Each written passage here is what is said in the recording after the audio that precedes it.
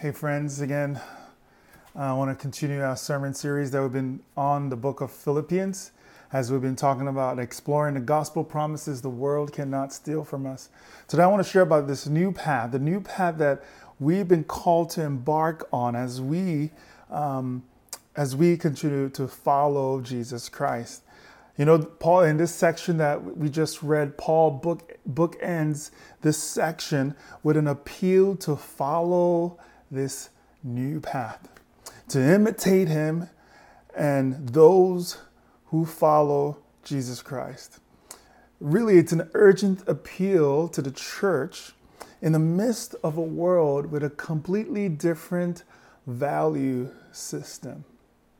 And I think it's especially important for us even now as we navigate the many difficulties of this season, that we can truly grasp and understand the gracious privilege that we have with God through Christ Jesus. Here Paul reminds us, he reminds the church of their identity. He reminds us of our identity and our status that we have. That our citizenship is not of this world. That even though we live in this world, that through Christ Jesus we are His people, and that we have Him as our Savior. That in the time to come He would resurrect our bodies from the dead. And that He would transform our bodies and give us His glorious body. And we believe this, we know this because He Himself has done that. He Himself has been resurrected from the dead. I mean, Scripture talks about the witnesses, the eyewitnesses that saw this person of Jesus raised from the dead. And today we have the church. Today we see the explosion of the church around the world because there are people who have witnessed the resurrected Jesus. And He promised us the same.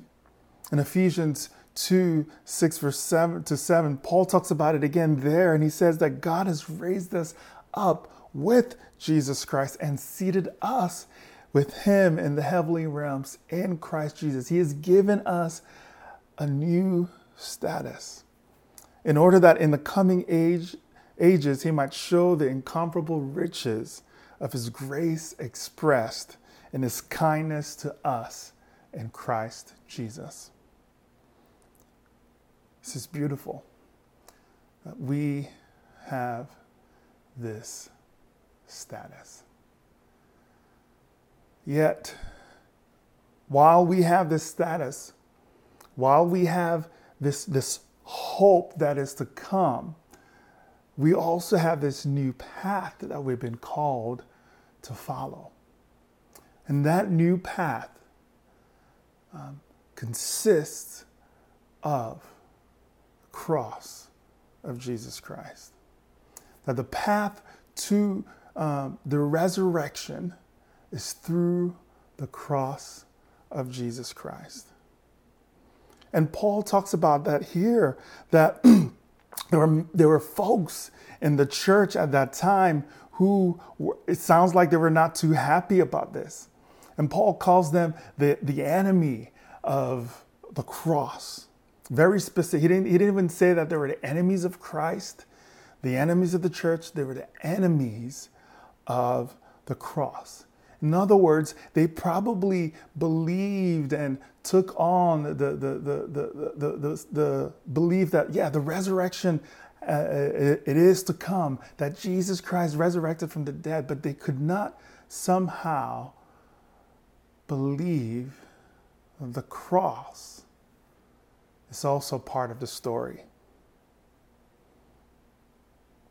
So for them then, it sounds like that their allegiance, their allegiance wasn't truly towards the full person of Jesus Christ. They had taken on their own version of Christianity, but they did not want to accept the full body of Christ Himself. So they were the enemies of the cross. And Paul talks about it this way, that and like their behaviors pretty much demonstrated to the body, to the church, that they were the enemies of the cross. He said this specifically, that their God is their stomach and their glory is their shame.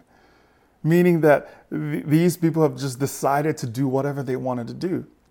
That even though they've come to believe in the resurrection, somehow their lives were not representative of that reality.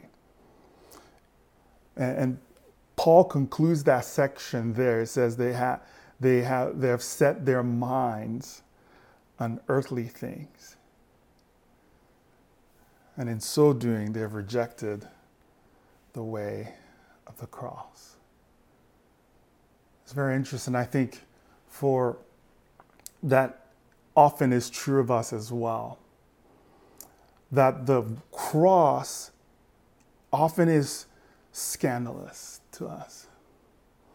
We can get sentimental about it on Good Friday, but we leave it behind, and it's only necessary for Good Friday. And so we come to overemphasize and the resurrection, which again, beautiful, amazing, wonderful, but we don't want the cross.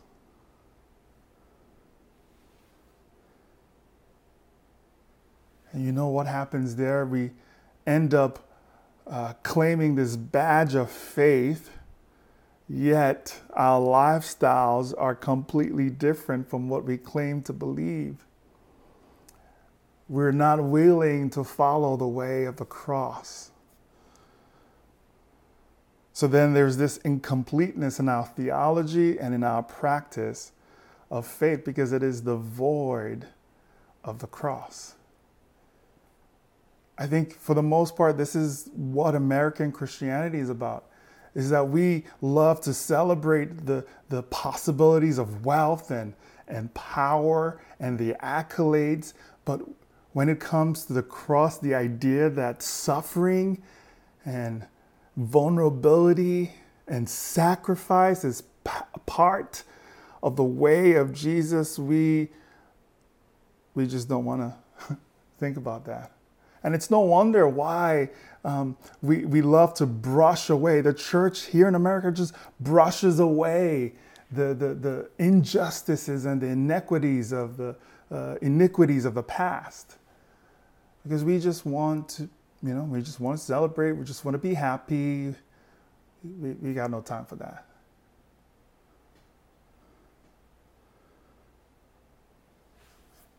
I love what Paul here says. He calls them. He says that their God is their belly. Again, Paul is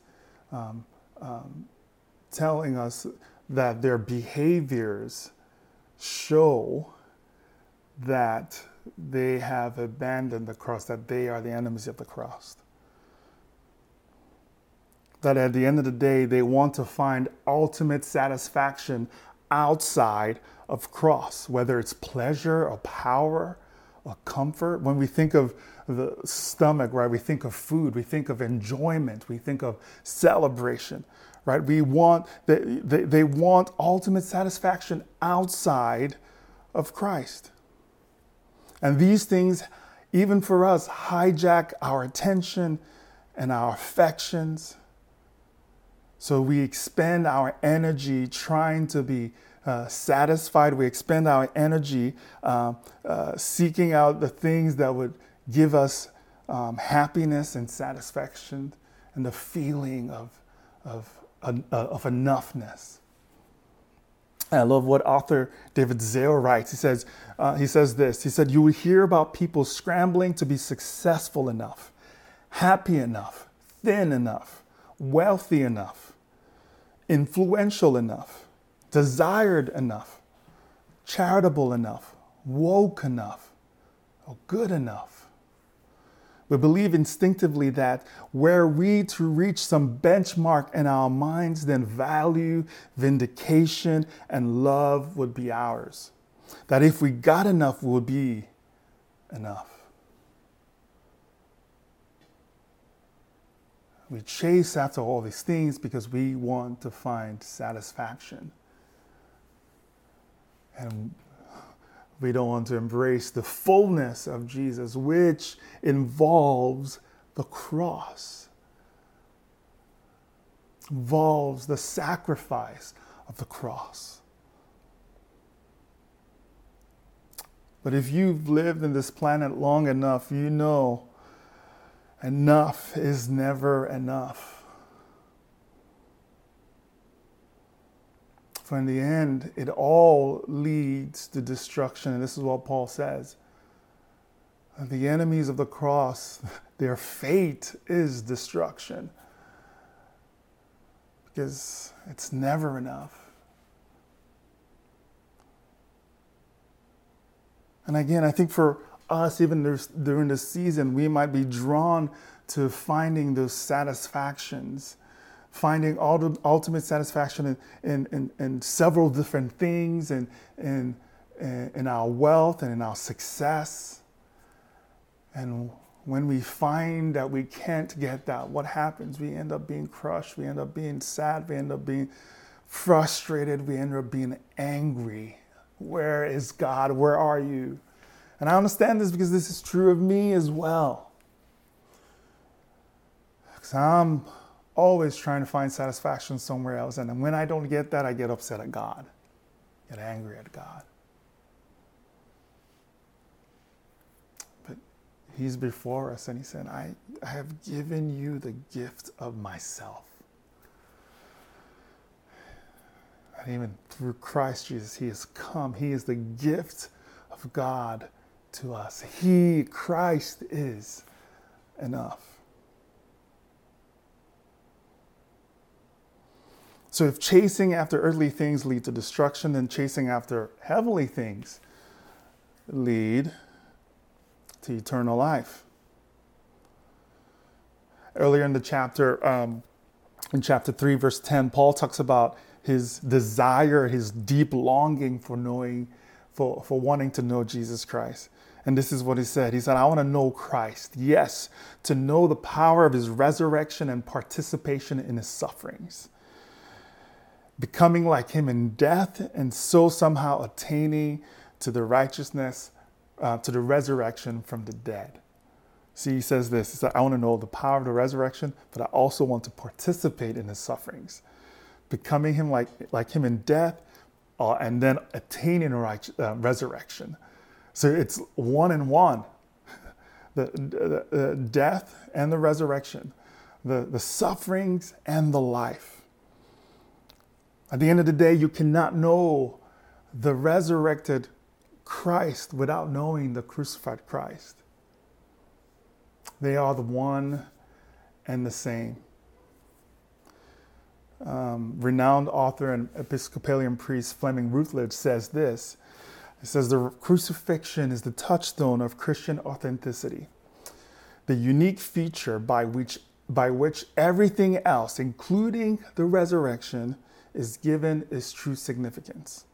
The resurrection does not cancel out the contradiction and shame of the cross on this present life. Rather, the resurrection ratified the cross as the way until He comes. The resurrection ratifies the way of the cross until He comes. So my friends, our American Christianity is not enough. We want the power and the blessings and the wealth and the prosperity, but it's not enough. The way of Jesus leads us to the cross, leads us through sacrifice, leads us through Jesus Christ Himself.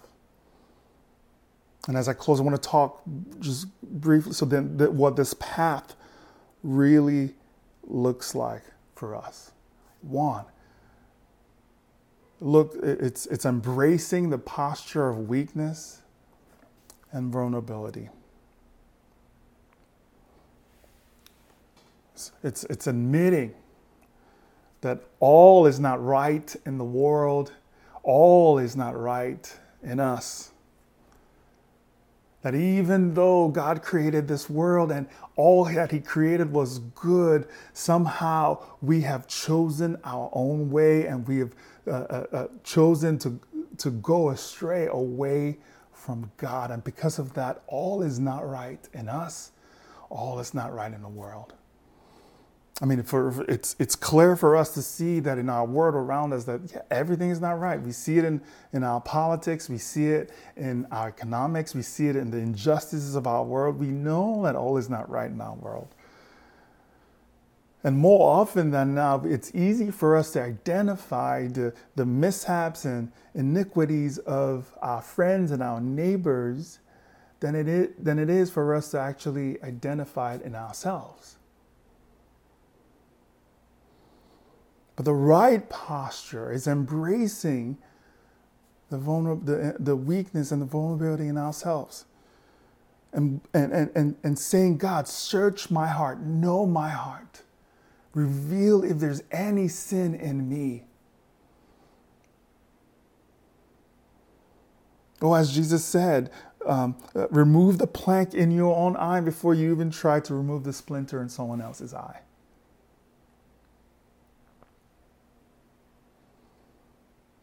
That we are willing to come open, to reveal, to be vulnerable before God, to be vulnerable before our trusted friends, so that we can experience the power and the life and the resurrection that comes from Jesus Christ. I love how Andy Crouch, an author who writes, he talks about true vulnerability. He says, true vulnerability involves exposure to meaningful risk, which is the possibility of loss, the chance that when we act, we will lose something we value. So vulnerability is not just about, sharing and, being honest. That's honestly, it's kind of the cool thing now. Right? People do it. Celebrities do that in talk shows. You watch them in talk shows. They talk about their pain and their suffering, and it's kind of cool whenever a pastor does that. Oh wow, you say a pastor. Oh wow, he's so honest, he's so vulnerable. It's kind of the cool thing to do. But sometimes it's just manipulative, and that's not what vulnerability is about. It's not just trying to win favor, win favor of the crowd. It's really exposure to risk. Maybe for you, there's a secret sin that you're struggling with, a secret thing that you are going through and no one else knows. And the reality is that if it does not come to the light, how can light overcome that darkness if we keep it in darkness? So that's one, embracing a posture of vulnerability. Two is recognizing that suffering is just a normal part of life and an essential part of the Christian journey. And this is hard for us to accept because we live in a comfortable society. If you're watching this right now, you're probably comfortable. It's just the reality is. So it's hard for us to accept that suffering is just part of life, that we will fall into despair and that things might not always go our way. And in order for us to deflect and turn away from it, we lean on positive thinking and naive optimism to help us deal and with our situation. But no, it's embracing it, as recognize it as part of just normal life, because in our pains and our suffering, we can actually learn to depend on God and trust Him and believe in Him and know that He's able to sustain you and bring you to the other side. Again, it's through the cross that the resurrection comes.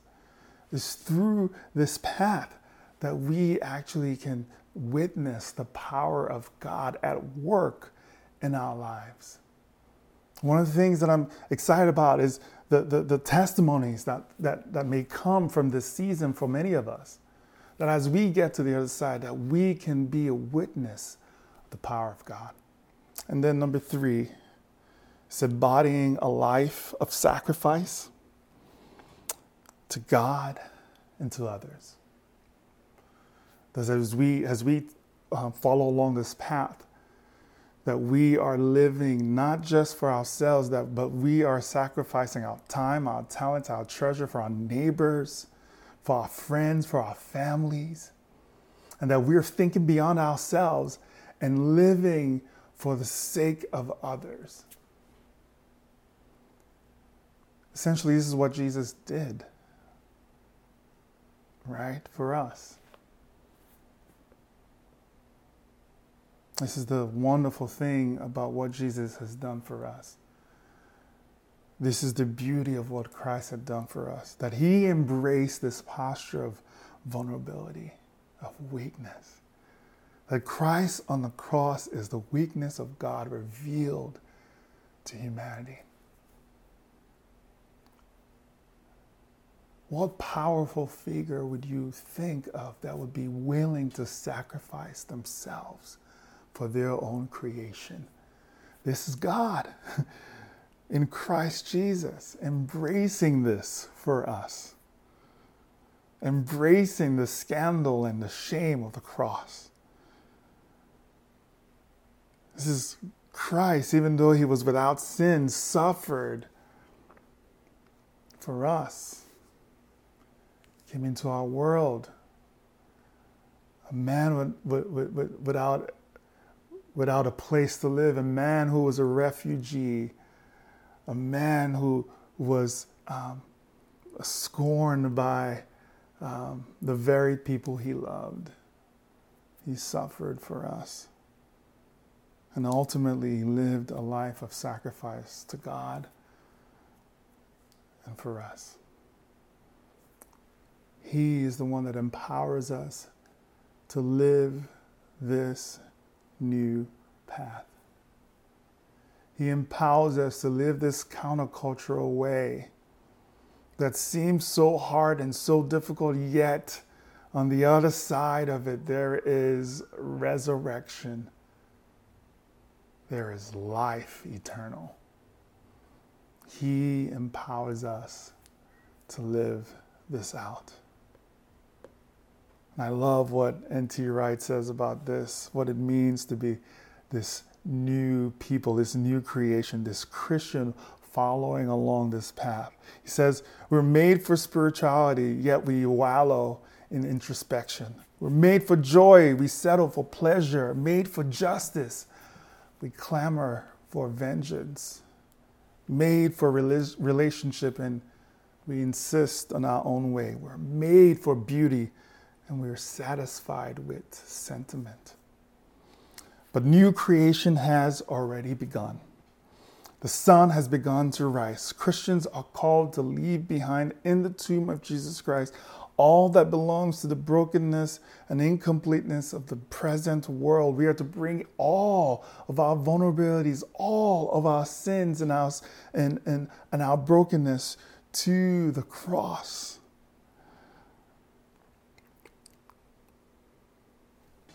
That, quite simply, is what it means to be Christian, to follow Jesus Christ into the new world, God's new world, which he has thrown open before us.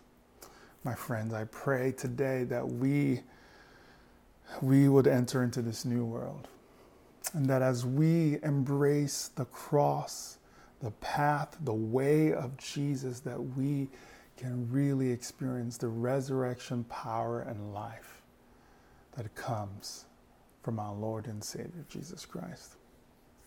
Amen. We're going to sing as we respond in worship. Let's sing together and worship our God.